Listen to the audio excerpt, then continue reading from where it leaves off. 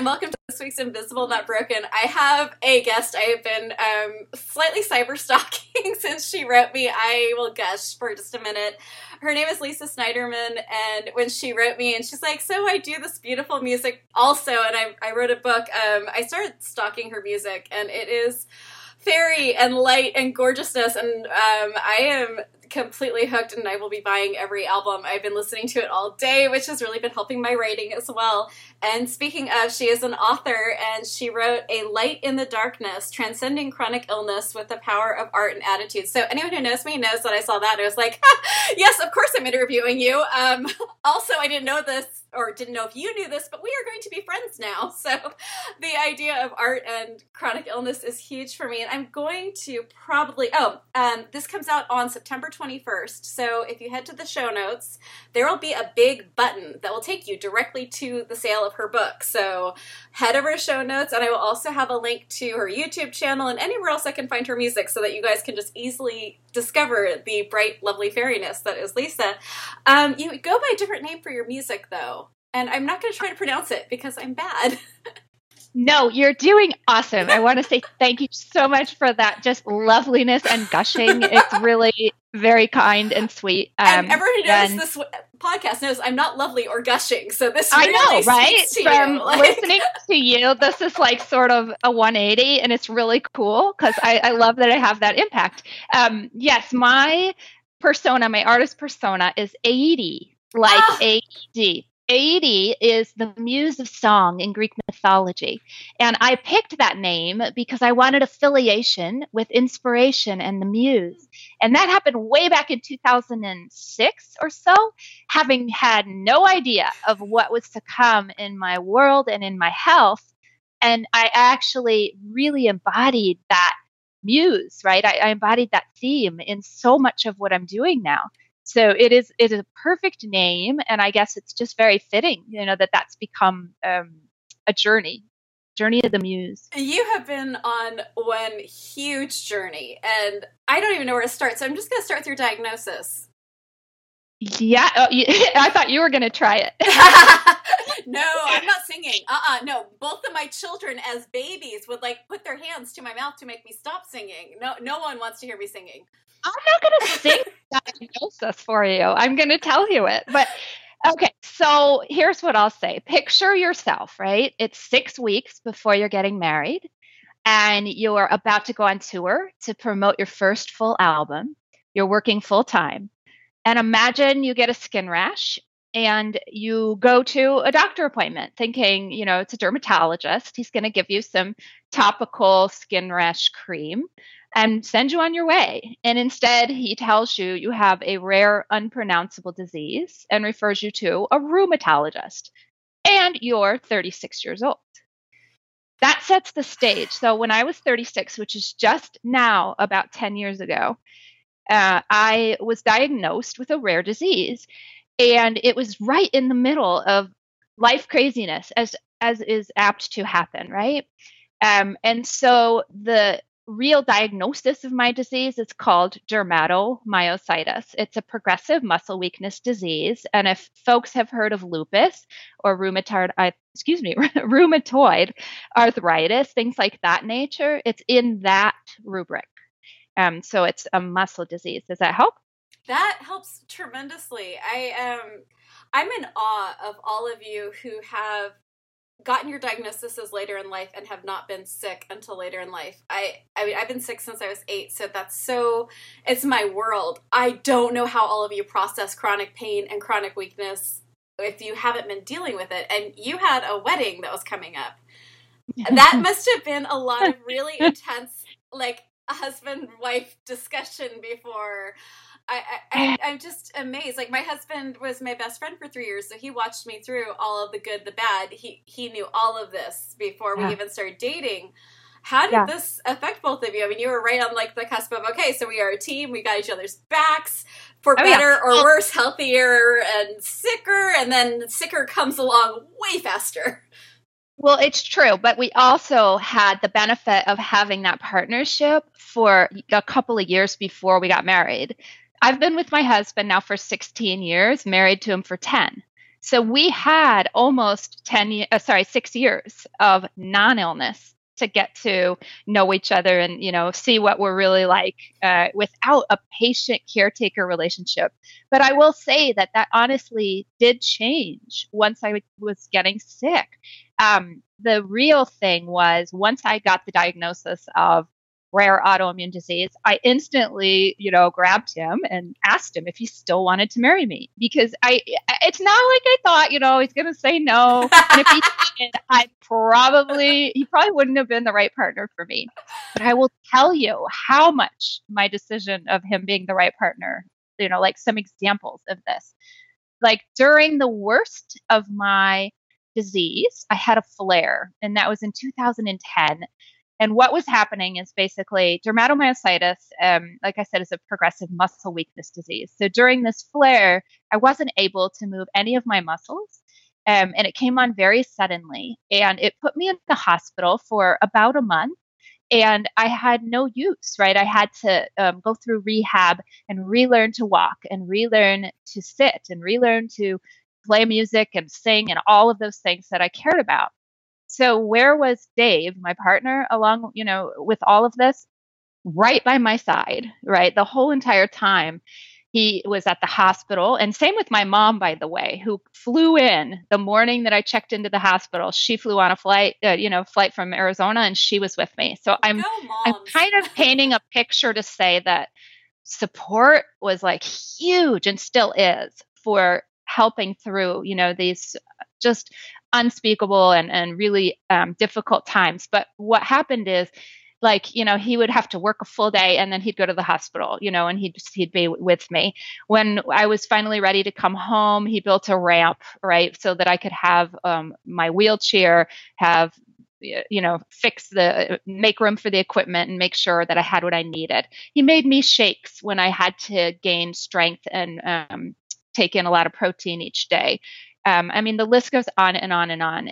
But you don't know, until you get sick, how that relationship with your partner is going to be. And I was just completely fortunate that my partner did not, run the other way for one, or say good luck and, that's it. Right. I mean, yes, it's for richer and poorer. Yes, it's in sickness and health. But when the shit hits the fan, right, what is really going to happen? And, I'm sure you have your own experience. I hear this a lot because my husband we have like almost an annoyingly good relationship. We still discussed everyone, and we've been married for 12 years, and we still text each other every day, and we're gross. We're still romantic. And a part of that is that when you're sick, you don't get to do the big things. Like, you can't go do the big gestures. And if he suddenly surprised me with a night out, it would be that he didn't know me at all because I can't go on a night out. So we've been doing like date nights, but in our own way. So it really does force you to try to really get to know the other person and what works for them, for what romance would actually mean for them. So you really have to like work on the friendship part, and you have to have each other's back.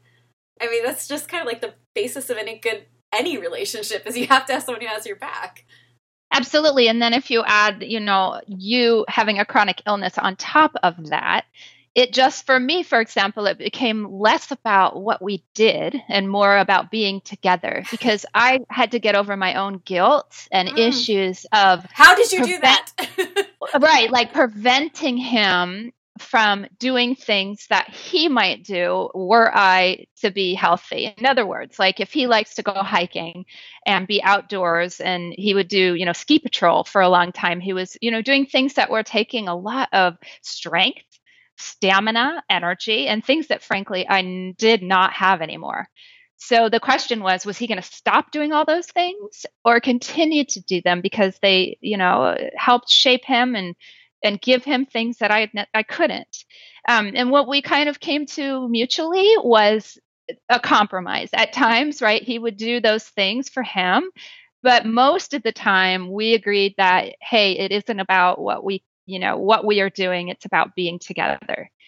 We've already had 6 years, we thought, to go out and see the world and do all these things in that way. So I'm just so fortunate that I have a partner who is so compassionate and understanding in the way, he's accommodating. He knows. And he's the first to check in on me to say, like, hey, you've had, 3 interviews today already. Have you taken a nap? It's the same thing, like, the texting and that kind of stuff. We have each other's backs in that way. That is so sweet. We just started doing our dates at home. So we actually do set up like a little table out. We have this great bedroom with like French doors out to the backyard, and we sit outside with like the glass of wine, and like we just have our own little, besides, since I can't leave the house, that's what we'll do. We'll have the date in the house. I mean, we do have like the wolf and the pug like snorting around, which really adds to the romance when you have a pug snorting by your legs, but I love that you have a pug. I love that you have a pug. I have a wire fox terrier. I should say we, because it's husband and I. We don't have kids, but we have our, dog child, and such a huge part of my heart and our home. And so to hear, and Alice's best friend is a pug, and so therefore, okay. Do you want me to? Yes. Pick her up? Show me Peppy. I am like the biggest dog person in the world. I will stop anyone with dogs. Oh my God, that face. Yeah. Oh, puppy. She's super cute. Oh my God, I'm dying. So the comments we get about Alice usually are, is she a stuffed animal? Are you sure that that's a real dog? Can I touch her? Can I pet her? That's the most adorable dog I've ever seen, et cetera, et cetera. I'm thinking she proves that Brian Froud is God and actually designed an animal that we have here. Like, that is a Brian Froud fairy dog. I have to say, while we're talking, that you have amazing energy. Like, my energy is good. I will completely, fully disclose that I've had 3 interviews today, and I've also started, editing those interviews. So I have not had my requisite nap. I can feel it in my voice. But I'd rather come on your show and be honestly me and authentically me. Please. Because this is where we are, right? Well, and after this, I say I'm going to go take a nap. I will probably finish what I needed to do and then take a nap. That is the reality. That's a good asterisk to put by all of this. You missed the 2 hours before where I was crying in bed, curled up, and my husband had to my foot bones completely dislocated, and I almost had to cancel because I was like, they're everywhere. This is like Dolly designed by foot. Like, this is sculpture. This is no longer a functional skeletal system, and we got it all back into place. So I'm able to do this. But you missed all the fun right before I got onto this. You are a trooper, but I can tell already from listening to you and from what I know about you how much you persevere. It seems like, and that we need these kinds of exchanges, connections, and art. So yes. Let's talk about being my friend. The feeling is moo. Because I try to surround myself and attract the people that are going to lift me, and then I can lift them, right? Yes. And so when you started talking about the book, for example, the reason I wanted to bring back to that is because I realized that part of my story is sharing my experience and sharing in order so that others have an opening to share as well. And that's what seems to be happening. And that's an effort that has also been started, is something that I'm doing called Lights in the Darkness. So, please talk about that. That sounds beautiful. Okay, so here's sort of the origin of this, is that I said, okay, I'm going to share my story. I'm writing a memoir. And I want to think, first, it was literally just a way to say, I don't want to go to a Barnes and Noble and have like a book reading. That's not me, and that doesn't reflect my journey and my story. And what I did want to do was collaborate with other artists who are also creating to heal. And I put a little post, like a call for, passionate artists, musicians, and authors who are creating to heal. And I put that out in May, and I've just gotten like an overwhelming response for people who are interested in participating in such an effort. And I didn't want to make, one event that's one geographic location, because it's very hard. Say, what location are you again? I'm just across the bay from you. You're not! I am. I'm like 30 minutes from you without traffic. Normally we'll be like, I'm in Minnesota or whatever. Okay, that makes more sense. Sorry. No. If either one of us could have driven, we could have done this face to face, but we might as well be in Minnesota. really wild. Okay, well, anyway, my point is that so, oh God, now I'm getting distracted. Let's see. I'm really good at it. You have absolutely completely pinpointed how Kyrros has to always bring me back. It's like I will talk about everything and anything, but maybe back to this project you're doing. I mean, the one thing that I think that people don't understand about technology when they talk about the good old days and not having the distraction is that they miss that when you're sick, this is a way that you get to put your art out there. Hey, heck, even if you're not sick, this is how you get to put your art out to the world, and you can collaborate in ways with people all over the world. Absolutely. So what I was going to say, and thank you, it did actually bring that back to me, which was just because you might be in the other part of the bay all the way over there. I didn't want it to Berkeley, be, yes. We're going to have an event in December that's live performance in Redwood City. And that is not that far from you. Okay, good. But I also wanted to make it an online experience because I understand, especially with chronic illness and all the, people in my world that might want to, access something like that. So I decided I would make a video component. Well, that has blown up, and I'm now interviewing more than 42 right now people who are artists, musicians, and authors using creativity to help heal. And that's taking the form of either healing themselves or healing others. And just talking about their experiences with creativity and healing and, learning from them has been really, transformational for me too. It's a new path, right? It's something that I didn't know that I was going to do, right? You kind of introduced me as, I don't know how you introduced me, but I'm a singer-songwriter. I am a recording artist. I'm a voiceover actor. I'm a teaching artist. And now I'm an author. I'm sort of becoming a filmmaker, right? Like all these different hats are making me, making up what's me. But I don't really understand it until I just sort of follow my muse, and that's what's happening. Anyone who's listening to this right now who knows me personally from like before knows that I'm absolutely adoring you right now so much. It's like when your body is not allowing you to do everything you said you wanted to do. Like no one grows up thinking like, I want to be in a wheelchair. I want to, like when I grow up, I want to be Meg in Little Women. That sounds great. Yeah. So we have to find different ways to stay alive mentally, creatively, spiritually. And when we don't get to have that big outside focus, it's amazing what you can find interior wise, especially like I just so resonate with fairy tales and fantasy. You just rocked my world with that. And I'm thinking like maybe for you, I know it is for me. I spend a lot of time not being able to get out of bed, a lot of time being stuck. And to get unstuck is really to go into that fairy tale fantasy world. Is that what you're finding with your fantasy feelings?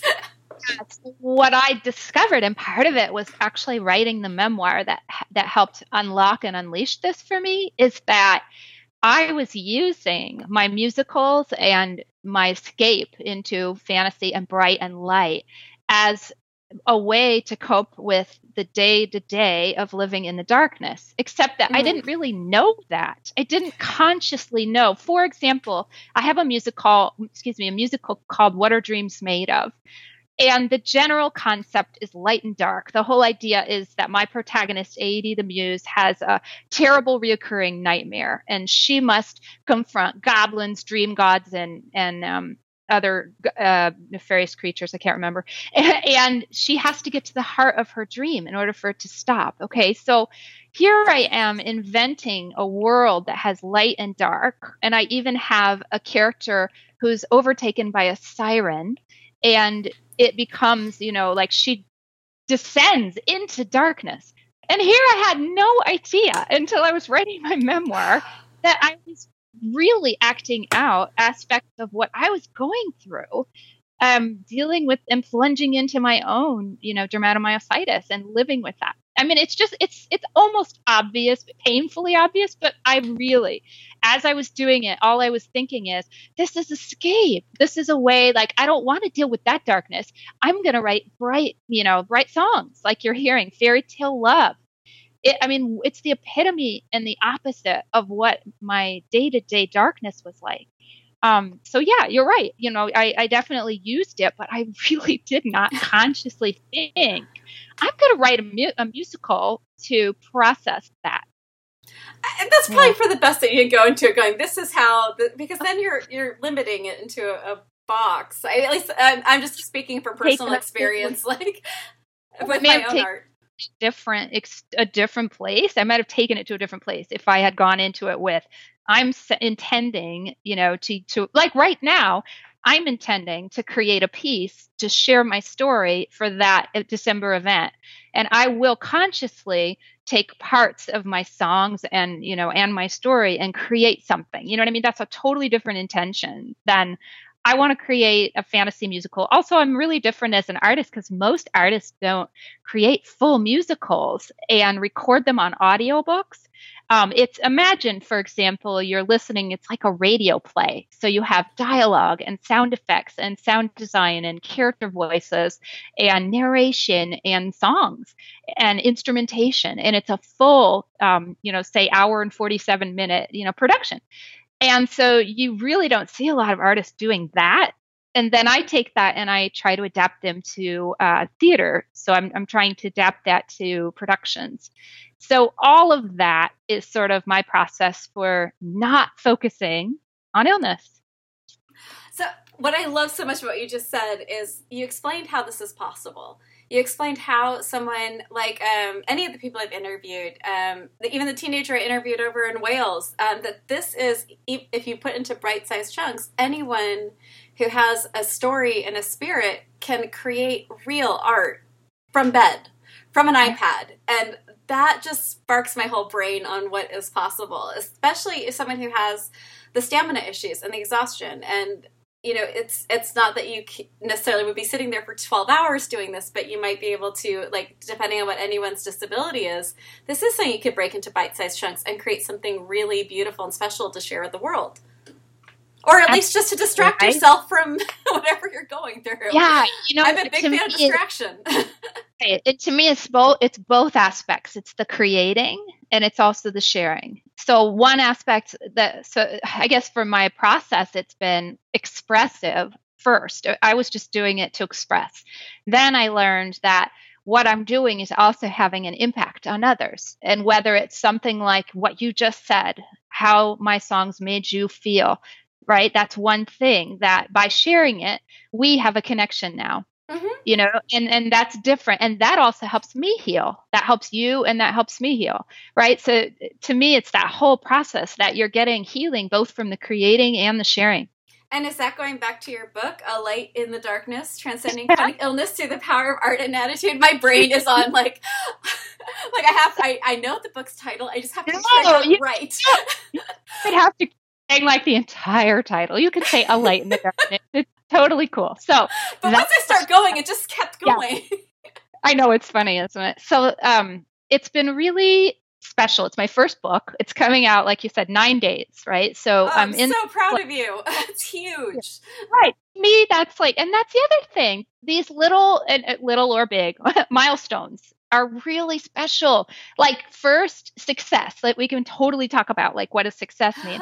Let's discuss that right afterwards because that's a big topic. Yeah, it's huge. But the reason we'll go back to success. But my point is that putting the book together is one of those moments where, you can just say like each moment along the way was a small success. That's all I'm trying to say. One is just the envisioning. I want to do it. The next is putting it down on paper. The next is finding the editor, right? The next is, restructuring the whole damn thing because it's really not where I want to be because you always end up learning tons more from what you don't do right than what you're doing right. Okay. So the short story behind that really quick is I wanted to put out something that was like confessions of a singer-songwriter who became a muse. And I wanted it to be all journal style, day 1, day 5, and that, frankly, I'm actually going to put that back in and create a piece around that for December. But that aside,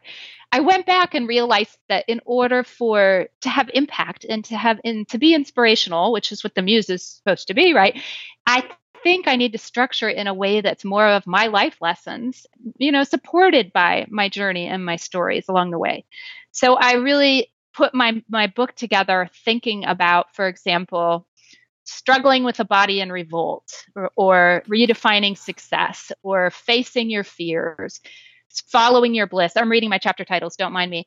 Putting yourself there, surrounding yourself with cheerleaders, finding positive role models, celebrating abundance, keeping your dreams alive, and being a light in the darkness.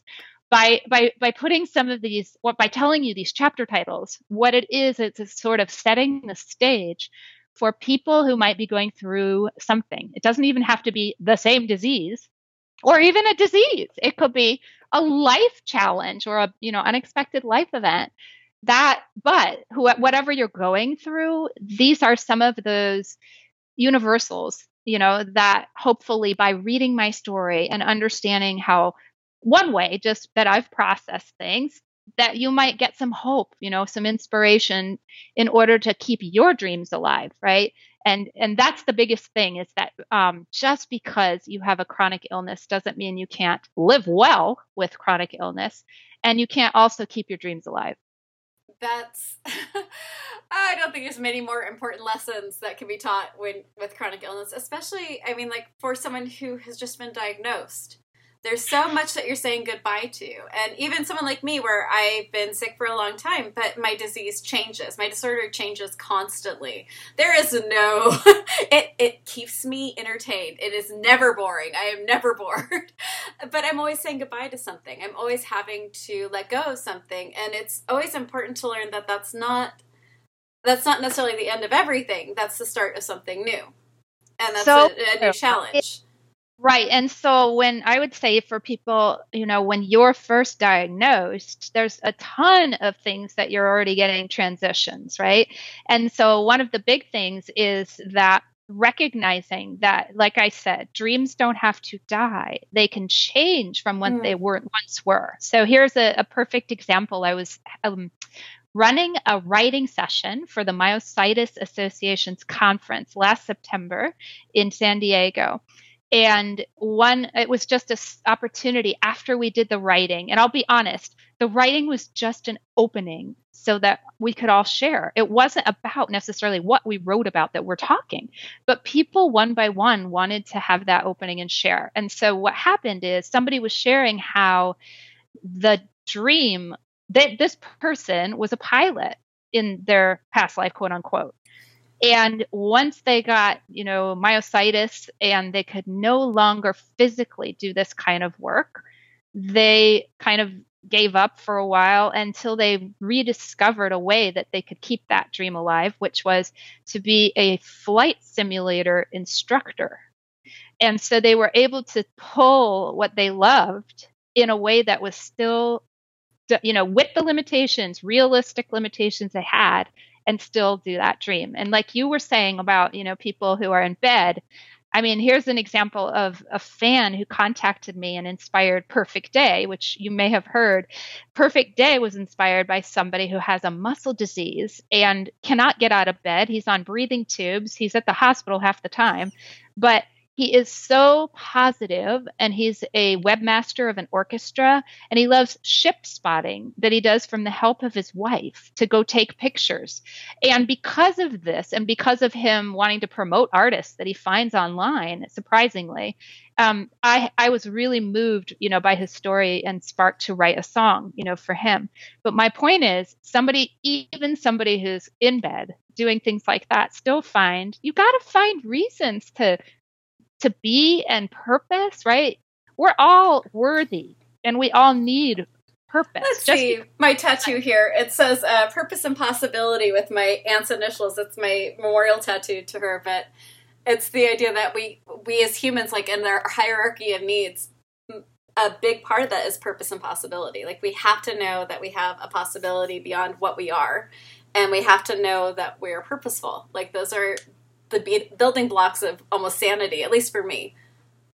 Yeah, and also that we're not just a burden on both the people that we love and our society, because disability, especially, and people with illness, a lot of times, right, we're seen by others as perhaps not having joy, perhaps not having purpose, perhaps not being capable of what neurotypical people are capable, not neurotypical, but you know what I mean, of what I won't even use the word normal. It's just so low.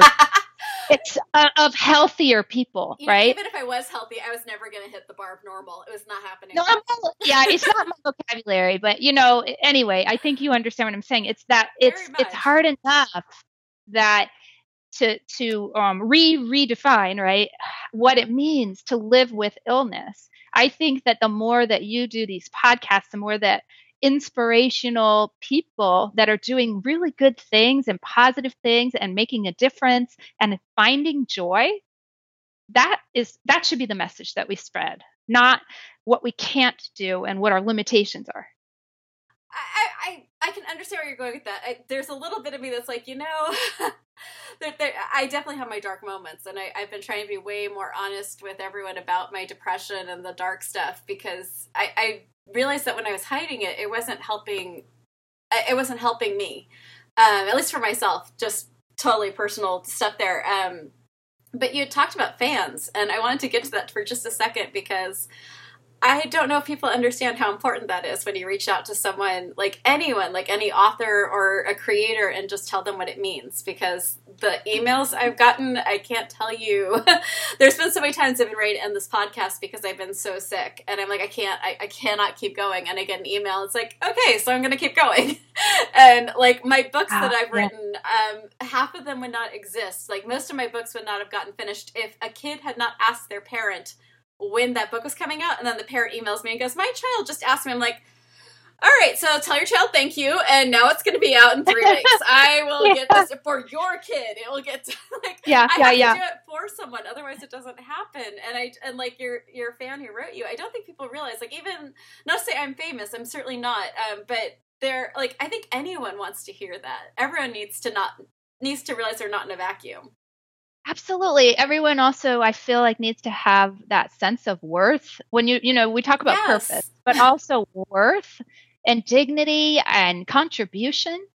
And so it doesn't matter, to me, whether it's artistic or another vein. I have a friend whose disease is a similar one to mine, and she has gone into patient advocacy. That's the direction it took her.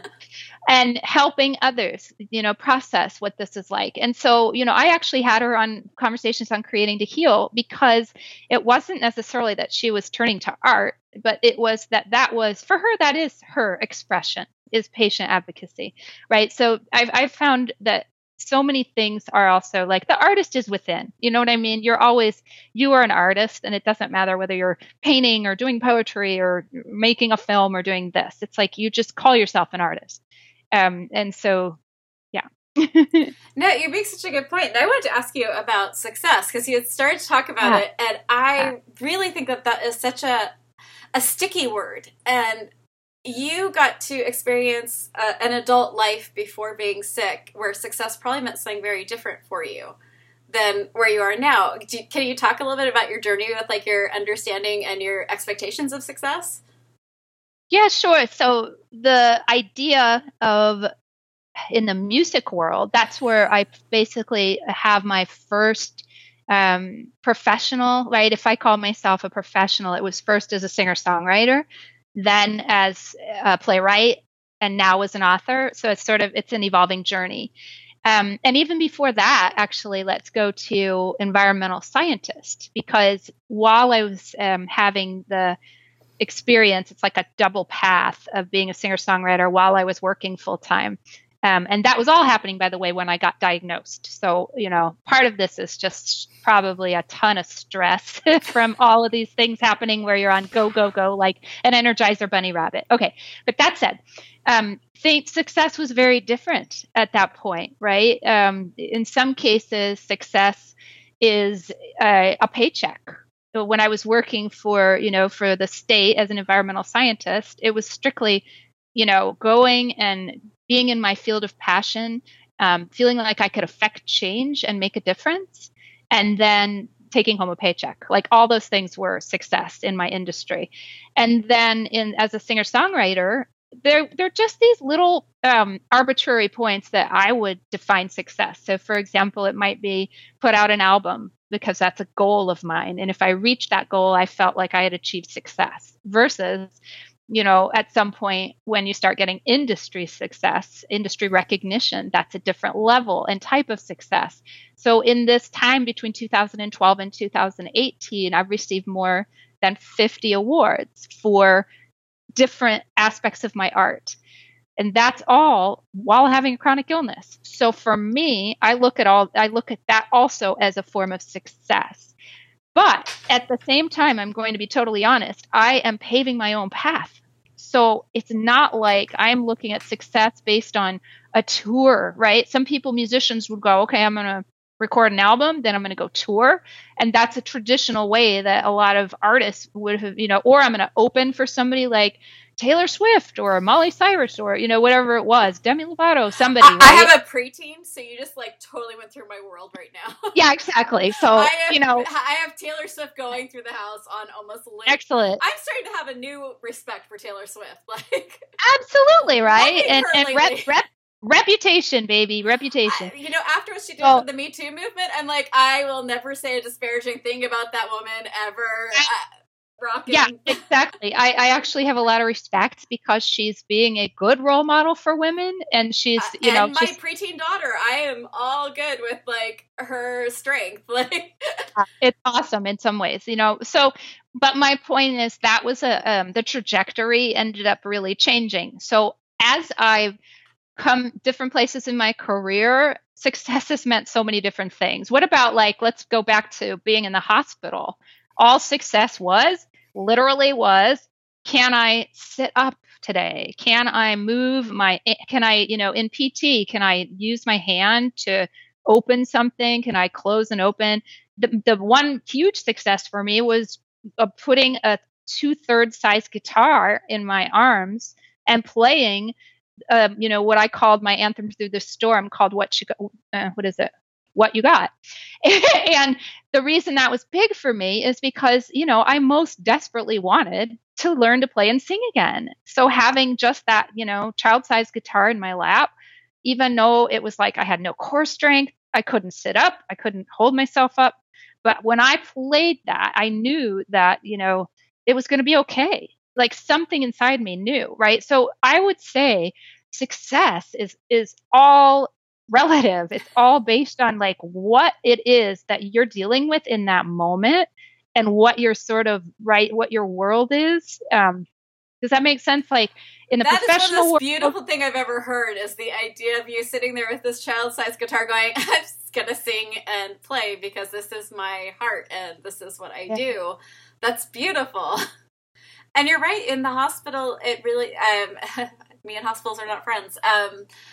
It does absolutely change everything, because when you get sick, your definition of success changes so drastically. Like my friends who have had breast cancer, it was, I have all these career goals. Now I need to survive to next year, and that's the only goal I have. And with my physical therapy, it can get very intense. And it's like, okay, so no other goals today except I need to do my bridges. That's all I am counting on, is to do bridges today. Like, that'll be successful. That's your bar too. changes. Yeah, exactly. Your baseline changes, your bar changes. But, I also feel like it gives you freedom, because then you can not have to have the weight of the world on you.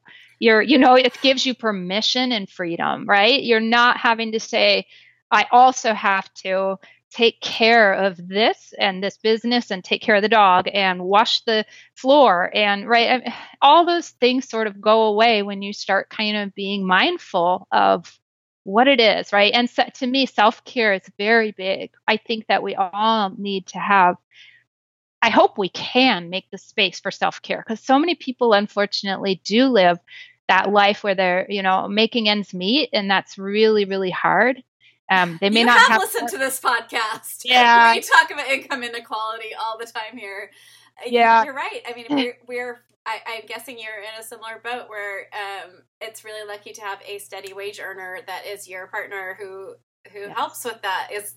I can't imagine dealing with the stress of because I'm on disability, so I have a very fixed income that comes in, and people have said some very interesting things about that when they've learned I'm on disability, and to explain that if I didn't have a husband bringing in money, there's no way my children and I could even afford a room and food. Like, that would be beyond us, let alone the healthcare. So it's not, when you have someone to take that stress, that's incredible. But you're right, with self-care, it's so funny how we look down, and that also goes back to income inequality, because I'm political, I'll do this. But there's a lot of judgment on people who have a fixed income and they take care of themselves. And I think it's so unfortunate, because everyone needs that steam valve release, like all of us. Yeah. It's pretty extreme. I wanted to know how you stayed sane in the hospital. You were there for a month, and I can't handle a day. I start like twitching.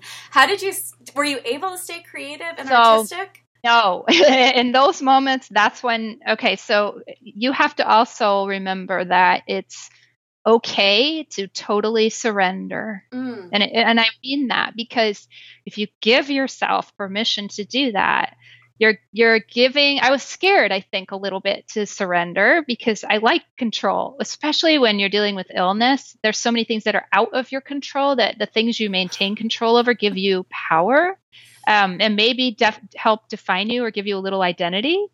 So it was hard. But when you're in crisis, that's a different situation. And I mean crisis. At the time, I was, say I was on prednisone, a steroid for my day to day. They had to increase that by 1,000 times. And then they, gave me infusions in ICU to try to get me to come back and, have some strength. And so it's all, you can't do anything about it. So all I can say is, no, I didn't go to a creative place. I went to 2 places. Family that was around me, so support. And I knew that even though I wasn't really like that conscious of everything that was happening, right? It's surreal. You still know, because you've got that love. That love is permeating. So you might not remember who shows up, like who comes to visit you. And because you're so tired. That's what I remember most, is like, I just wanted to sleep through everything. So I was, but this was years ago, I'm expressing something that happened years ago, and I'm so fortunate, right, that I can be talking about this in a way that's, that I'm in a better place, right? I'm very encouraged for where I am in my management of my health. But anyway, so that's the answer. I think it's surrender. And then you start realizing what's really important when you're at that place, for example, where what is going to make you want to get up in the morning?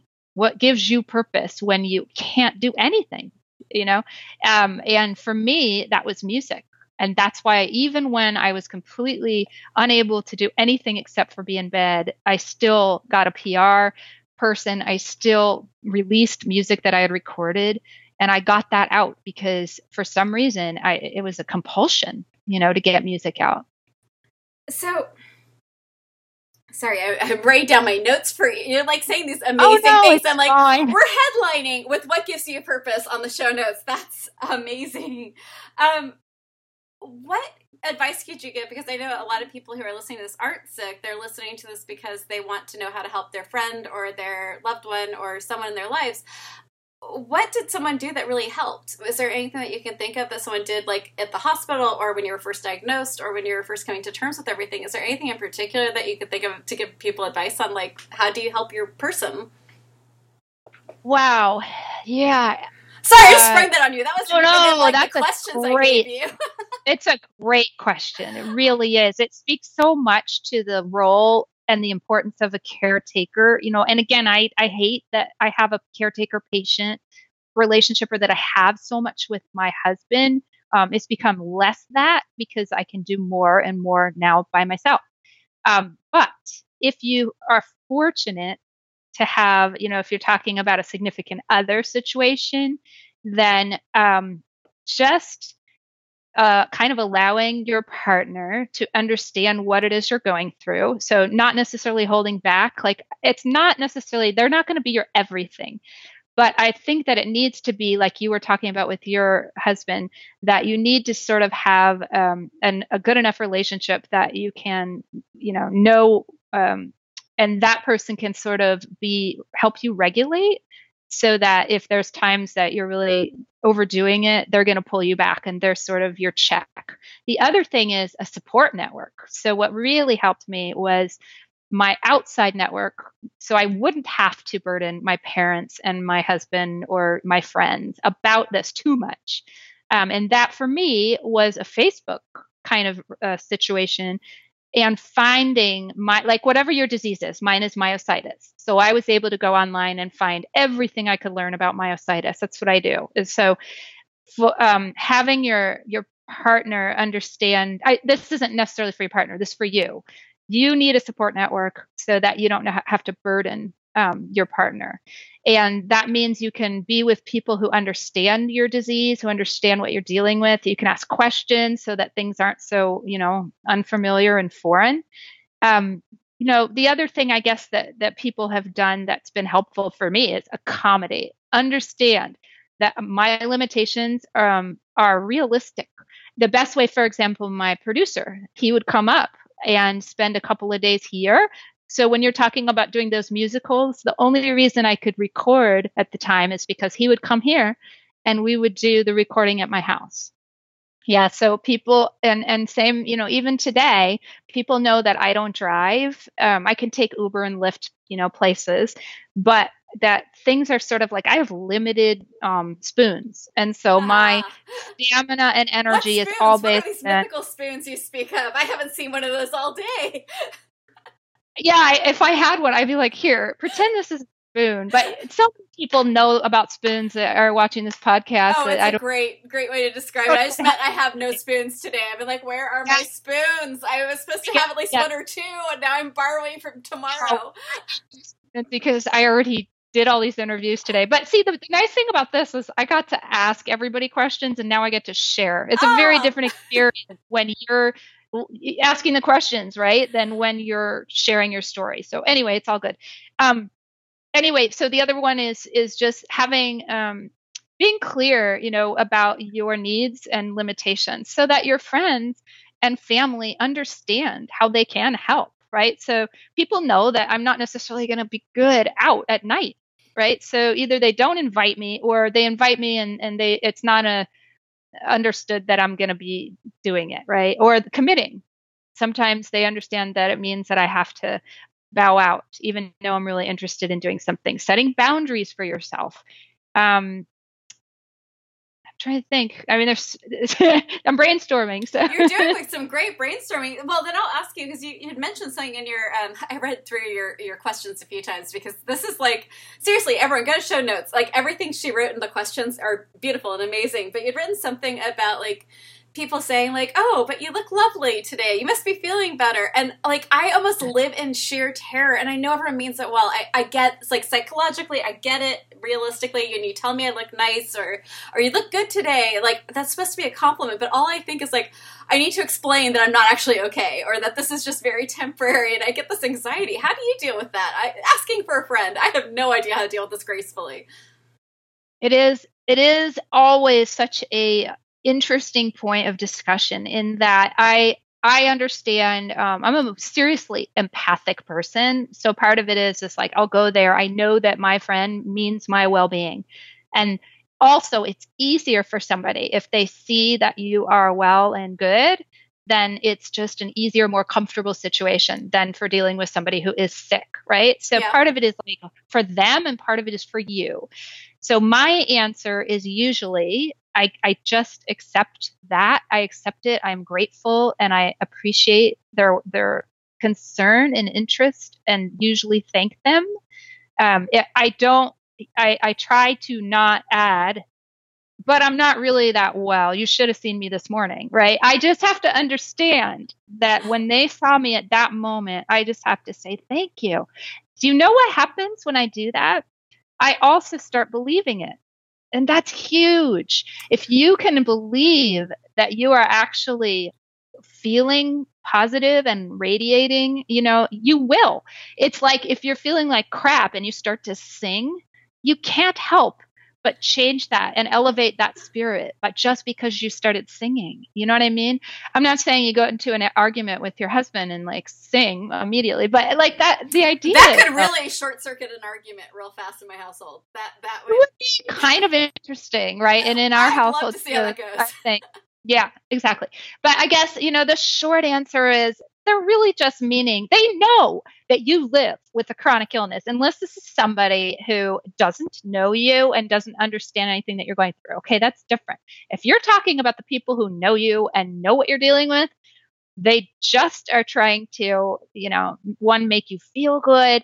And if you do look like, I could say, you really look nice today on camera, like you really look like you're glowing, and then don't tell me 2 hours ago I was just crying. Oh, because, you mean like I did? Yeah, exactly. No, it's fine. But my point is, like, just take it and go, wow, like, it just feel it for a minute. That's all. You don't have, that's my own experience. So where do I send the check for therapy? Do I write that out to you directly, or? Yeah, I'm queen of positivity. I will say it's not that I don't have those moments, but I don't dwell in them. I do not allow myself to dwell. I'll allow myself to feel everything, but not dwell, because I can't. I'll put it this way. I only have limited energy and stamina. I spend it on depression and things that are pulling me down. I won't, for example, I've decided I won't be around people who are a drain. I cannot take it. My body can't take it. That's why I don't go into places that are super stimulating for, inordinate amounts of time, if any. It's purposeful. I'm only surrounding myself with things that are going to build joy and positive energy for me, because I don't have the energy to spend on hard shit. You make beautiful points, and you remind me so much of one of my favorite Neil Gaiman. I don't know if you would call it a poem or a spoken word, or like, what do you call Neil Gaiman's work? Like, I never know exactly how to categorize this. He's one of my favorite humans on the earth. Him and his wife. I'm just like, I would not like fangirl out over most people, but I don't know if I could actually meet either Amanda fucking Palmer, that is her name, there is no other way to say her name, or Neil Gaiman without going into full like gush mode. I would just like die. But he talked about that, whatever has gone horribly wrong in your life, make it art. That whatever is going on, you turn your suffering into creativity. And I don't know any other way to do it. Like, I really don't. I suffer a lot. I mean, that's no lie. I have mass dislocations multiple times a day. It bites. There's no other way to phrase it. But I write all the time, or I draw when my wrist isn't dislocating. Yay, wrist. And my son calls me, terminally optimistic. And that seems like it really fits. Because if you're not, just imagine the kind of sadness and the kind of what you're missing in life if you went through life with that attitude, right? Even for your kids, you're not even a great role model for them on how to. Some would say I'm not anyway, but stop. No. I'm just saying, like, you know what I mean? One of the people that was on my show was just saying, like, she is saying that she's a role model for her kids on how to deal with adversity, and she does not want them to see her. It's not that she doesn't want to be real. You know what I mean? But she wants to give them ways to deal with things, not, curl up in a ball and stay there for, 5 weeks. That's actually, you're so funny, because when I was crying earlier, my daughter came in and she was like, what can I do? Like, and I'm like, you know what? Sometimes I'm sad and sometimes things are really bad. And honestly, I have to tell you, kid, it might not be comfortable for the other people in the room, but if I don't go through this, it just goes deeper and it gets darker and bigger. Anything under the carpet gets bigger. So sometimes I'm just going to have to be upset, and that's going to make everyone uncomfortable, and that's okay. Yeah, it's true. And you have to do what you need, to make you able to get through the next day, that day. Well, that, and I mean, she's a girl growing up in this world. I don't want her to learn that she needs to make people comfortable at the expense of her emotional well-being. Like I was taught. Like, I would love that. End that right here and now with this generation. Yeah, I would love that lesson, because I'm such an accommodator in that fashion. It is like, that is one of the things that I'm working on, right? Is it's okay to say to somebody, I need, instead of apologizing or asking for approval. And those are things that, really, I mean, can we tattoo that somewhere? I know, right? It's like, if I say, I need to go take a nap, not may I take a nap, or I'm sorry, I'm going, I need to take, it's like that needs to get out of my vocabulary. So I'm trying to be much more aware that, because I'll be a better human to other people. And that, that's another lesson I've gotten along the way, is that self-love and that self-care, self-need, whatever. It's not selfish. It is preservation. It's like preservation. If you don't get your sleep, your meds, your whatever brings you joy, so your art, whatever it is, you can't be there for others. You can't, barely be there for yourself. But you have a daughter, you have a husband, you have a son, and a pug. The pug needs me. Your fans and your friends need you to be, right? So that's the way I can, justify sort of like if I need to sleep or whatever those needs are. I try to look at it as like not selfish, but self-love. Oh my God, you are amazing. And I would kidnap you for the rest of today. But I know I'm like your last interview of the day, and I want to be mindful of your energy level. And we are almost at an hour. So wow. I need to thank you, because this is, I have been looking forward to this for a month, and you just are, I would seriously kidnap you. You're amazing. Well, I'd like to extend an offer and to continue, conversations, connecting with Please. You, with folks who are watching, if they're inspired or, just want to have this kind of connection or ask questions. I'm open. That's what I'm here for. My book is coming out in 9 days, and we're going to have a launch event sort of in December that's going to be celebrating all of these amazing artists who are creating to heal. So just stay tuned for that. I have a new website that I'll tell you, but it's not going to be out until closer to like next week. But it's called alightinthedarkness.info. And it'll be out when this comes out, because this comes out next week. So when everyone's listening to this, you should be up and running. Awesome. Okay. Anyway, but I wanted to just mostly thank you for taking time, for making this available for all the people who need it. And for including me. I'm really blessed and appreciative. And thanks. You have an open invitation to come on the blog, post things on the blog. You have open invitation to come back and discuss any panel about like staying creative while sick, or how to handle a hospital visit. You have open invitation. Just email me, and you have open invitation to just chat with me too. I like you. So thank you so much for coming onto the podcast. And I'm going to end with my always tagline, which is be kind, be gentle, be a badass. Thank you, everyone, so much. Our numbers were crazy last month. I beyond my wildest expectations.